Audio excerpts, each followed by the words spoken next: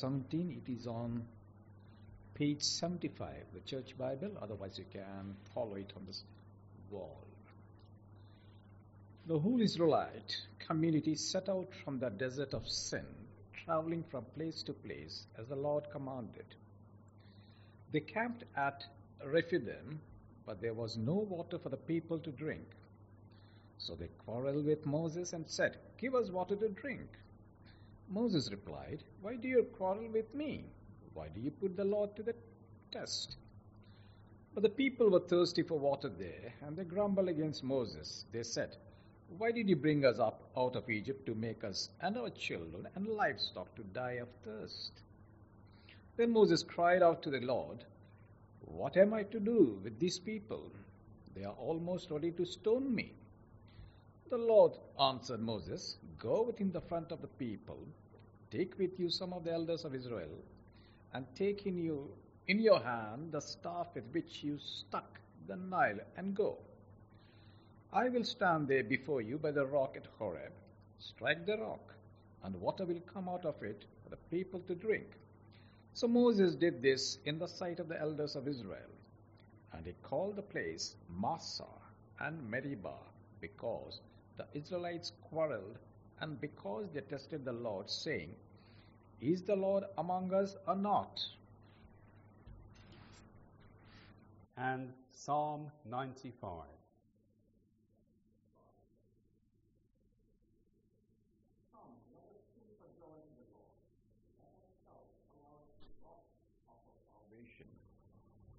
Let us come before him with thanksgiving, and extol him with music and song. For the Lord is the great God, the great King of all gods. In his hand are the depths of the earth, and the mountain peaks below belong to him. The sea is his, for he made it, and his hands formed the dry land. Come, let us bow down and worship. Let us kneel before the Lord our Maker. For he is our God, and we are the people of his pasture, the flock under his care. Today, if only you would hear his voice, do not harden your hearts as you did at Meribah, as you did that day at Massah in the wilderness, where your ancestors tested me. They tried me, though they had seen what I did. For 40 years I was angry with that generation. I said, "There are people whose hearts go astray, and they have not known my ways." So I declared an oath in my anger, "They shall never enter my rest." A question to start with. To whom were we just singing? How does the metrical version of that psalm we just sung open? Or actually look at the psalm in your Bible, if you like, Psalm 95. Come, let us sing for joy to the Lord. We were actually singing to one another, weren't we? Psalm 95 is a call to worship rather than direct worship itself. God's people are addressing one another. Although the theme is worship, come, let us worship, verse 6. And we could also say that there's an element of direct worship to the Lord. When we sing versions of Psalm 95, we're really singing to one another as much to the Lord. We are, if you like, exhorting one another as much as we are exalting the Lord. Come, let us worship. Is this something what Paul is getting at in Ephesians 5:19 when he writes, "Speak to one another with psalms, hymns, and spiritual songs"? Although he does go on to say, "Sing and make melody in your heart to the Lord." Come, let us worship, says the psalmist in verse 6. But how are we to worship? This psalm should help us. It's not so much giving direct worship to God as giving directions about the worship of God. And I want briefly to highlight 3 ways that it tells us how to worship the Lord. Two are fairly obvious. The third we might not always think of as worship. So let's start off by noticing that we are to worship by rejoicing in the Lord. And I'm looking particularly at verses 1 to 5. We should, says the psalmist, come before the Lord with rejoicing. Come, let us sing for joy to the Lord. And in our rejoicing, we are to do so, we read in verse 2, with thanksgiving, which implies that we should be, in our worship, thanking God for what he's done for us. A sentiment that's echoed quite explicitly in Psalm 92, verse 4. You make me glad by your deeds, Lord. I sing for joy at the work, what your hands have done. Now, it's good, isn't it, to stop and think about the things for which we can thank God.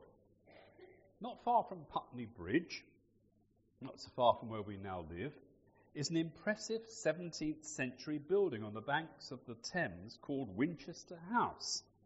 You enter it by some magnificent iron gates into which are wrought the words in capitals, think and thank. So let me set you a little exercise, a little think and thank exercise that someone once suggested to me.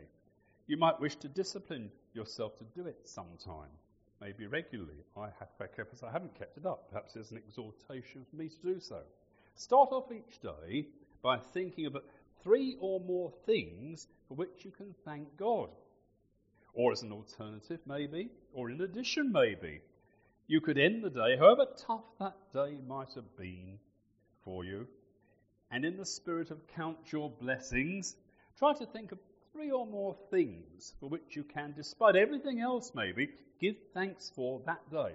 It might be the simplest of things. It might be for good discipline to stop and think and thank this way, especially if you're tempted, as I can be, to bemoan your lot. Even the bad experiences of life might provide an opportunity to give thanks. A man once stole, Matthew Henry, the Bible commentator and preacher, once stole his wallet. He'd been challenged by those words, in everything give thanks, not long before, apparently. But in reflecting on this incident, Henry said, well, first of all, I'm thankful that he never robbed me before. Secondly, I'm thankful that although he took my wallet, he did not take my life. Thirdly, although he took all I had, it wasn't much. And fourthly, I'm glad that I was the one who was robbed and not the one doing the robbing, one who did the robbing. Someone has commented, Matthew Henry knew how to make lemonade out of a lemon, how to be grateful despite a bad experience. Yes, we need to stop and think, to count our blessings and name them one by one, as the hymn puts it, and then to offer thanksgiving to the Lord, but not only for our creation, our preservation, and all the blessings of this life, but most of all for his being, as it says of him in verse 4, the rock of our salvation. And it's our salvation that the psalmist particularly highlights here in verse 1. And of course, in the light of the New Testament, we know that the Bible calls our salvation so great a salvation. It consists of what the Apostle Paul describes as every spiritual blessing in Christ in Ephesians 1 and verse 3. Those words actually sum up what Paul goes to unpack in verses 4 to 14 of that chapter, one long sentence in the Greek. I once heard a preacher say that there are 12, actually it's Robin Asger, so you can ask. I heard Robin Asger once say there are 12 spiritual blessings mentioned there. I haven't actually counted them, but you can check the number. You could try counting your spiritual blessings rather than sheep with the help of Ephesians 1, 3 to 14. One way I like to think of that passage is like a string of pearls and a thread. And the thread being Christ, because they're all linked to Christ. We have each of them in him or through him because of our union with the Lord Jesus.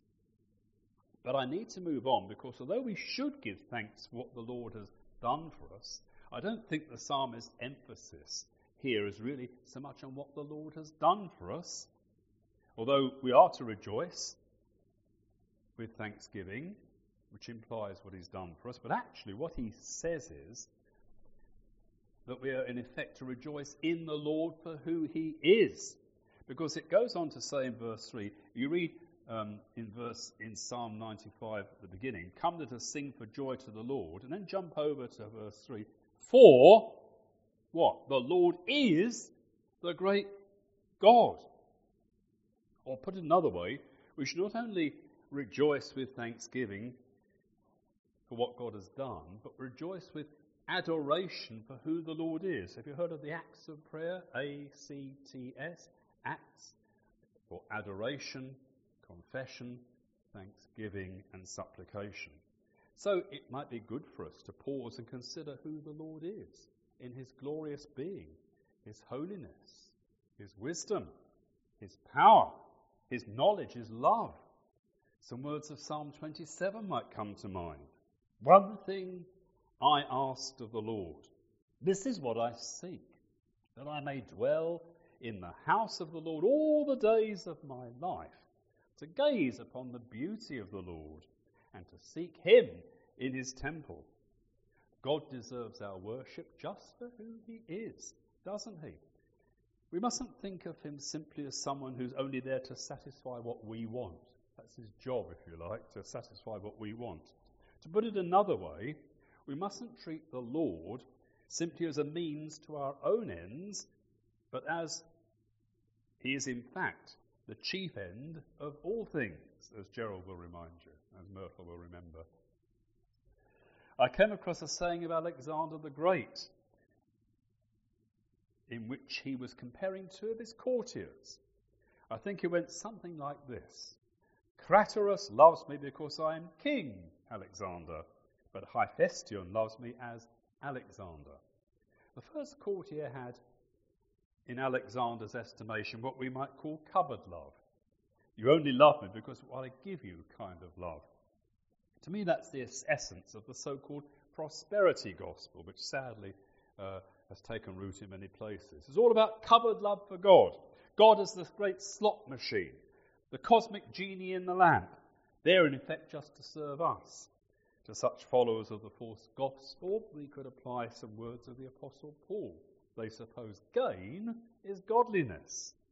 In utter contrast, we find in the Bible, and indeed in church history, examples of people who are rejoicing in the Lord himself just for being who he is, and despite experiencing the most challenging of circumstances. I think, for example, of the Apostle Paul.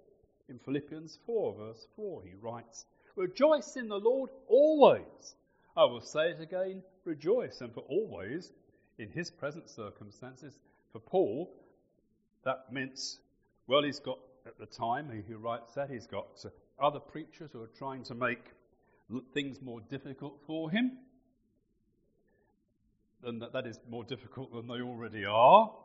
He's also deeply troubled to the point of tears about the wrecking influence of false teachers. On top of that, he's grieved over two of his fellow workers who have fallen out big time. And on top of that, not to mention the fact, that is, that he's under house arrest as a prisoner and awaiting a trial that might, in which hangs his life. His life is hanging in the balance at that time. And yet note he writes, rejoice in the Lord always. And I will say it again, rejoice. So I think going to the Old Testament of the prophet Habakkuk.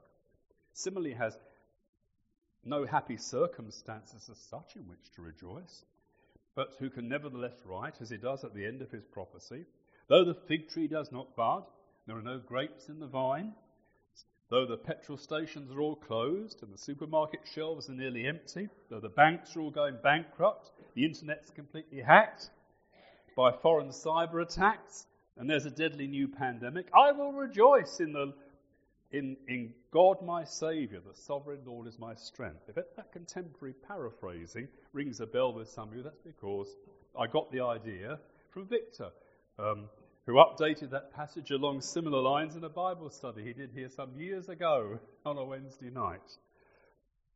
Well, of course, I've just given you my very loose dynamic equivalent paraphrase of Habakkuk's confession, but I wonder how many of our Ukrainian brothers and sisters or Christians living in Gaza find themselves in just that sort of situation right now. Only they would need to add things like, and to our cities being bombed to smithereens, we find ourselves refugees with little more than the clothes we're wearing, and as our Ukrainian sisters might add, separated from our husbands, our fathers and sons, whom we've had to leave fighting for our freedom from unsolicited foreign occupation. God in his goodness may at times give an especially vivid and precious experience of who he is for the comfort of those who are in extreme trouble. I think, for example, of the joyous deaths of the martyrs, joyous in spite of their being subjected to extreme suffering, or think of the joyous testimony of some believers on their deathbeds. I pray that God may grant such experiences to our fellow believers in Afghanistan, or in North Korea, or in Nigeria, or in Manipur, or in Myanmar, or in Iran, or in Eritrea, and so the list could go on. But I pray also, and we surely do pray, that their outward circumstances might also improve. Now, coming back to Psalm 95 after that digression, its author focuses upon the Lord's unique and supreme greatness that far eclipses all rival phony gods. He alone is the creator, we're told, and the ruler of this world. And you'll already have noticed that there's nothing half-hearted or routine about the psalmist's worship, is there? His worship is joyful, celebratory, even exuberant. There's certainly nothing dour or sour-faced about it. The psalmist would exhort us to worship with rejoicing in the Lord. And yet, as a second way to worship, I note that he would seek to balance rejoicing in the Lord by exhorting us to worship with reverence for the Lord. I'm looking particularly now, coming down to verses 6 to the first part of verse 7. Come, let us bow down in worship. Let us kneel before the Lord our Maker. For he is our God. Bow down, says the psalmist. Let's remember that the Lord is the Almighty, not the Almighty. Yet at the same time, he is our God, says the psalmist. He's our covenant redeemer. As well as our Almighty Creator, he's the one who gently shepherds, as we read, gently shepherds in reading verse 7, gently shepherds the flock under his care. There can therefore be intimacy as well as the need for reverence. And that reminds me of the Lord's Prayer we just offered. We are directed to come to our Father in heaven. He is our Father. So there's intimacy. We can dare to call him Father. Even the intimate Abba, dear Father. So we can come to him readily. As children running readily and unabashedly to their earthly parent, assuming, of course, that that parent is lovable and approachable, as not all are, sadly. Yet he is our Father in heaven. So we should come to him reverently as well as readily. As the author of Ecclesiastes puts it, God is in heaven and you are on earth, let your words be few. God is still today as Isaiah saw him to be, the Lord who is high and lifted up, before whom the very seraphim, the highest beings, veil their faces in reverence. And as John tells us in John 12 and verse 41, Isaiah actually saw Jesus' glory. It was Jesus he saw. No one has seen God at any time. The only begotten Son, he alone has declared him. And speaking of John, that same apostle who tells us in his gospel that he leaned on Jesus' breast when the Lord was here, tells us in his book of Revelation that when he saw the risen Lord in all his glory, he fell at his feet as one dead. And then the Lord said, fear not, I'm the first and the last. Yes, we are to worship with reverence as well as with rejoicing. Yet if you'll forgive me for repeating myself, we can do both reverence and with rejoicing and intimacy. Martin Luther seems to have got the balance right. Said a friend of him, I heard him in prayer. It was with so much reverence as if he were speaking to God, yet with so much confidence as if he were speaking to his friend. So we should worship by rejoicing in the Lord, particularly focusing on verses 1 to 5, with reverence for the Lord, particularly looking at verses 6 and the first part of 7. Finally, we come to the way which you may not think initially to be worship. We should worship, as I'm going to put it, by responsiveness to the Lord. Verse 7b to 11. It seems to me that this psalm reaches its climax in these verses, 7 to 11. And unless my thinking is completely off the wall, it also seems to me that in a sense that's what happens here every Lord's Day when we meet. We move towards the preaching of God's word. Now don't misunderstand me. I'm not saying that what goes before the sermon is less important. Mere preliminaries, as I've sadly heard them called. They are vital parts of worship. And I'm certainly not ignoring the fact that we meet together for fellowship as well as for worship, which sometimes we can overlook. Not like one church I know of, where at the end of the sermon everybody filed out as they were coming out of school assembly. No names, no patrol. Some of you may know what I'm referring to. Now, the word translated to hear, in this, as we have it in verse 7, second half of verse 7 today, if you would hear his voice, it says. That word actually, in the original, doesn't simply mean hear. It means hear with a view to responding to God. It means not just to attend to what's said. It also contains a sort of obeying what God is saying to us. So we might unpack that, what that means, and I'm going to do so in 4 stages. Firstly, and I've said that we should, as James would put it, not be hearers only, but ready to obey God's word. We do need to start at the hearing stage, which means that if we are properly to respond to God's voice, we need to listen to God's word. We must begin with listening to God's word. That's what we're thinking about this morning. Remember, listen was my text in Mark 4. It's possibly sitting where you are and not really listening. Now, adults learn to disguise their inattention, not always very well. You can look around sometimes and see that some who don't. I remember once my predecessor had to ask somebody to wake up another if they had the gift of nudging. So I'm reliably informed.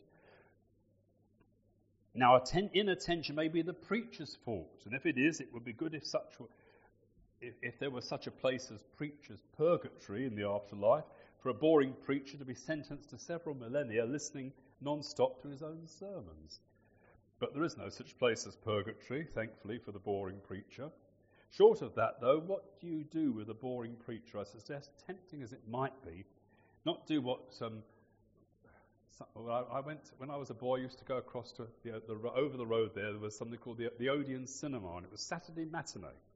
And if they didn't like a film, they'd shout, "Chuck it off, chuck it off." And for those of you for whom your English is your second language, chuck it off is a way of saying, we don't like this film, but it's not a very polite way to say it, so don't use the expression, chuck it off. But it might just be possible that at times, maybe more than we're aware of, that the fault may lie with us. And that our inattention might lead us to miss something life-changing. As I reminded you this morning, I told you a story against myself at school. Well, that can happen in church as well as at school, and yes, I have to confess it's happened to me at least once. A little sleep, a little slumber, says the proverb, folding of the hands of rest. It would lead to poverty, but it might not just be to physical poverty or scarcity, but spiritual poverty if you're in church, and you might miss something that will stand you in good stead, not only for this life, but for eternity. As I say, I don't speak from any pedestal of superiority here. I have to confess I was in another church in Hounslow back in the 1960s when I was in my teens. I think my friend and I had been out late the previous night. And, well, yes, I did drift off a bit at church, but I was bestirred to humbling alertness as the last hymn was announced. Christians seek not yet repose. And my then church used a hymn book which placed a Bible verse above each hymn. And the text in this case was, it's the AV in those days, 1 Thessalonians 5:6. Therefore let us not sleep as others do. I've remembered that lesson. But properly to hear God's voice, we need more than simply to listen to God's word. We need to learn God's word. I have, says the author of Psalm 119, hidden your word in my heart that I might not sin against you. A well-grounded Christian can use God's word skillfully and effectively as what the Apostle Paul calls the sword of the Spirit. In the spiritual battle he or she will constantly have to fight. That's why some people find it helpful to memorize verses of Scripture. And we're better to view this skillful and relevant application of God's word than the life of the Lord Jesus. Many Christians reflect on this, particularly at Lent, which commemorates the going of the Lord Jesus into the desert, the wilderness. And in his example we have in Luke chapter 4 and in Matthew's Gospel, we see a sad contrast to how Israel in the desert responded to God's word, which is referred to in Psalm 95 as in verses 8 and 10, and we read Exodus 17 in that regard. The Lord, when he was in the desert and being tempted by the devil, showed that he'd not only been listening to God's word, but he had learned it well enough to how to use it as a weapon against the devil's tempting assaults on him. But speaking of the Lord in the desert, the devil also knows the Bible, knows it well enough to know how to subtly to misquote it, as he did Psalm 91 to the Lord in the desert. Only in his case, it was unsuccessful. Which leads me on to say that properly to hear God's voice, it's not enough to listen to God's word or even to learn God's word. You need to love God's word. Satan knows God's word probably better than any of us, almost certainly, but he doesn't love God's word. Loving God's word is the mark of the true Christian.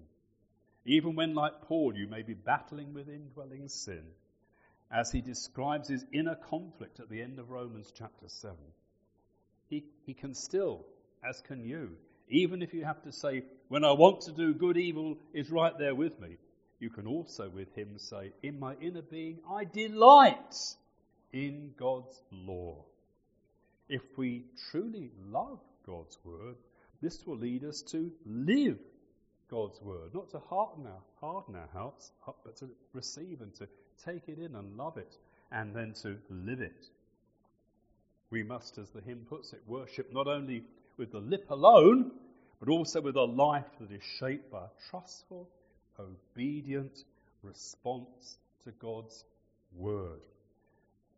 The story is told that at the end of one Sunday service, one member of the congregation, about to leave, turned to his neighbour and said, "And now the sermon begins."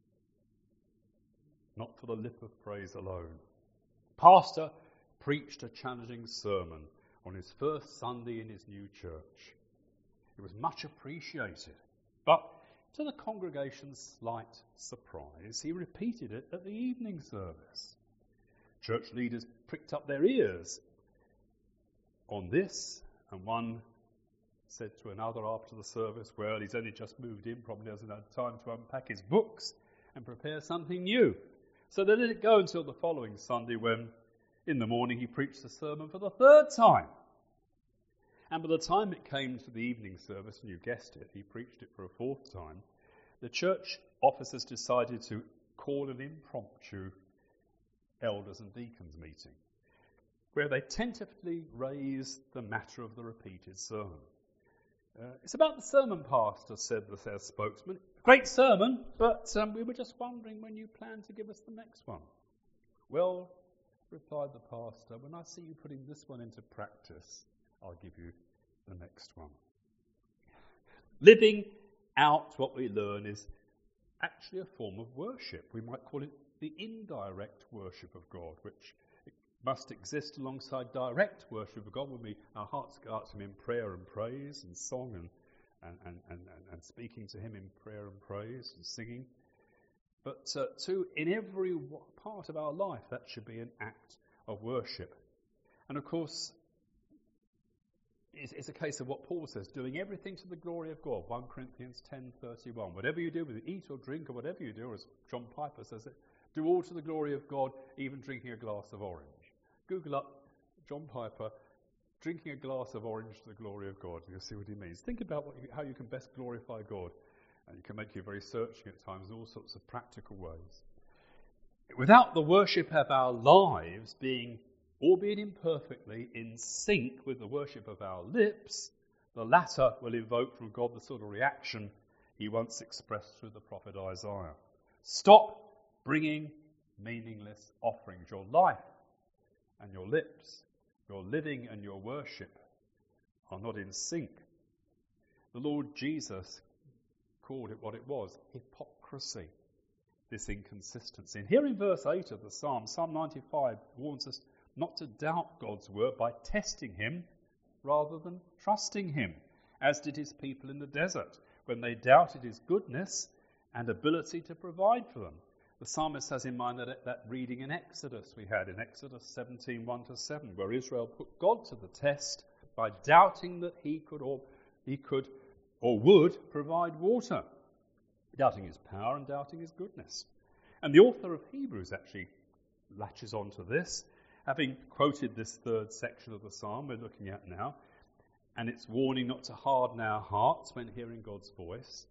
He exhorts his New Testament readers, including you and me, see to it, brothers and sisters, that none of you has a sinful, unbelieving heart that turns away from the living God. And what made matters worse in the case of the Israelites was that they hardened their hearts in spite of God having already given abundant proof of his care for them. Look at verse 9 of the psalm. Though they had seen what the Lord did, even though they'd seen the wonders, how he delivered them from Egypt spectacularly with signs and wonders, and had already provided for them in the desert, and that only made their guilt worse. Yet despite all this abundant proof of his being with them and his goodness, their hearts remained hardened. Sadly too in this gospel age, persistent hardening of heart despite clear preaching will only make matters worse, make our guilt worse, possibly missing God's final heavenly rest, as did the Israelites their promised land. Think, for example, of the letter of the Galatians, to whom Paul had in exasperation to write, "O foolish Galatians, who has bewitched you? Before your very eyes Jesus Christ was clearly portrayed as crucified." Paul had painted a graphic picture of the Saviour giving himself for them. And then they tried to do their bit to add to it. May the Lord help us not to resist God's word as did Israel in the desert, but to respond by our lives to God's word as our spiritual act of worship, as well as with our lips, as Paul exhorts us to do when he calls us to present our bodies as a living sacrifice in Romans 12. So to conclude, in light of all this, I wonder how God has been speaking to us lately. Wasn't it when you were growing up, you had a mentor, and he used to say, "Well, brother, what's the Lord been speaking to you this week?" And his name escapes me at the moment. So I remember him. Derek Swan used to say at his church, when he prayed, he lifted the whole tone of the prayer meeting. Fred Newport. And, I'm not going to ask you personally, but God may have been speaking to you in different ways. What word in season are you not listening to? Am I not listening to? Maybe we need a word of guidance to understand more clearly God's will for our lives. I trust not, but it could be some of us need a word of rebuke and challenge not to harden our hearts. Maybe what many of us, though, need in these uncertain times is what the servant of the Lord in Isaiah calls a word to sustain the weary, to encourage us to keep on keeping on. A word of reassurance for a fearful situation, like take courage, or some of us may need the word from the God of all comfort. And I know the way that you take when you pass through the waters, I will be with you. Or take courage, it is I, don't be afraid. God wants you to respond to a word like that by taking to heart by faith the encouragement that he himself has given you. But are you and I by faith taking to heart this God-given encouragement. We should because the Lord is indeed in control and he deserves our worship by rejoicing in him, with reverence for him, and by responsiveness to him. May God enable us by his grace to do just that. As we continue to reflect on this theme, I thought we'd close by singing, if you've got a book, it's 554, the words will appear, "Help us, O Lord, to learn the truths your word imparts, to study that your laws may be inscribed upon our hearts and might love them. Help us, O Lord, to live the faith which we proclaim, that all our thoughts and words and deeds may glorify your name. Help us, O Lord, to teach the beauty of your ways, that all who seek may find the Christ and sing aloud his praise." 554.